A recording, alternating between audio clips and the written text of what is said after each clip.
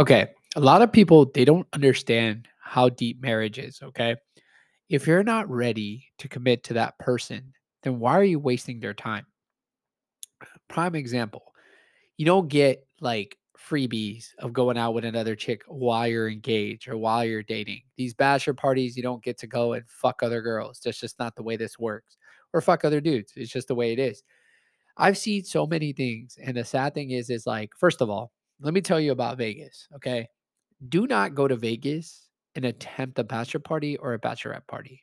Two reasons being, if you go to Vegas, everything that happens in Vegas, people live by that shit. They will try anything to sleep with you. Okay. Don't do your bachelor party in Vegas. Don't do your bachelorette parties in Vegas. Just giving you a heads up. Number two, if you're ready to get married, just remember a bachelor party is just a one night thing. If you're going to get married with this person, this is the person that's going to be there for the rest of your life, not a one night fling with some 22-year-old broad. That's not going to do anything for you. No disrespect to the broads.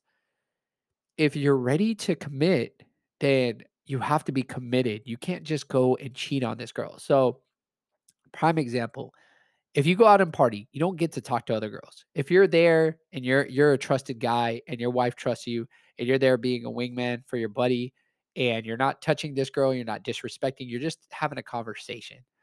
As long as you're not making a move for phone numbers, text messaging, touching her, dancing, none of that, then you're doing fine. Your wife should give you the same support just like you should give the same support to your wife. Now, if you're gonna go and you're gonna be with this girl and then you have other girls you're side texting, please stop. Like you're wasting her time. We're wasting each other's time. You're not ready for a marriage. Marriage consists of you deleting everybody that you had any type of sexual relationship with, sexual text messages, and people don't understand that. So before you start getting married with somebody or before you start getting serious with somebody, just be honest and open and know what you're looking for. And before you put a ring on her, just remember this. Did you do anything that you regret? Because I wouldn't want to be with somebody that I slept with another girl, but I'm about to put a ring on this girl while I was with her. That is a super no. Karma gets us anytime. We always get caught. Doesn't matter, fellas. We just get caught. Ladies, you get caught too. We just have to look at your group text messages and we see all the dirty shit that we hear. So I'm telling you guys, before you get in any type of relationship, any type of marriage, just make sure you're ready. A ring is a hardcore commitment. If you're not willing to put a ring on her and you're just wasting your time and you're just having fun with her, that honestly can be super toxic to her health and super toxic to her mental health. You guys don't know what people go through on a regular basis. If somebody were to break my heart, you never know. Tomorrow may not be promised for me because I'm so depressed and I'm so sad and people are willing to do this shit.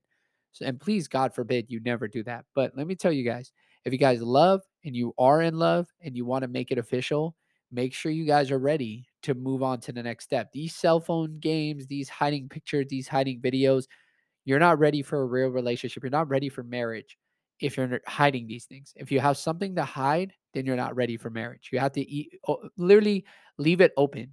It's like an open book now. She gets to see everything, you get to see everything. A commitment lasts longer when people trust each other. Cell phones, definitely the biggest trust. Going out, of course, finding videos and text messages of people. I've seen people that get caught in a nightclub and they literally have video of him, but they're not doing anything. They're not doing anything sexually. They're not doing anything disrespectfully. They're not touching the girl.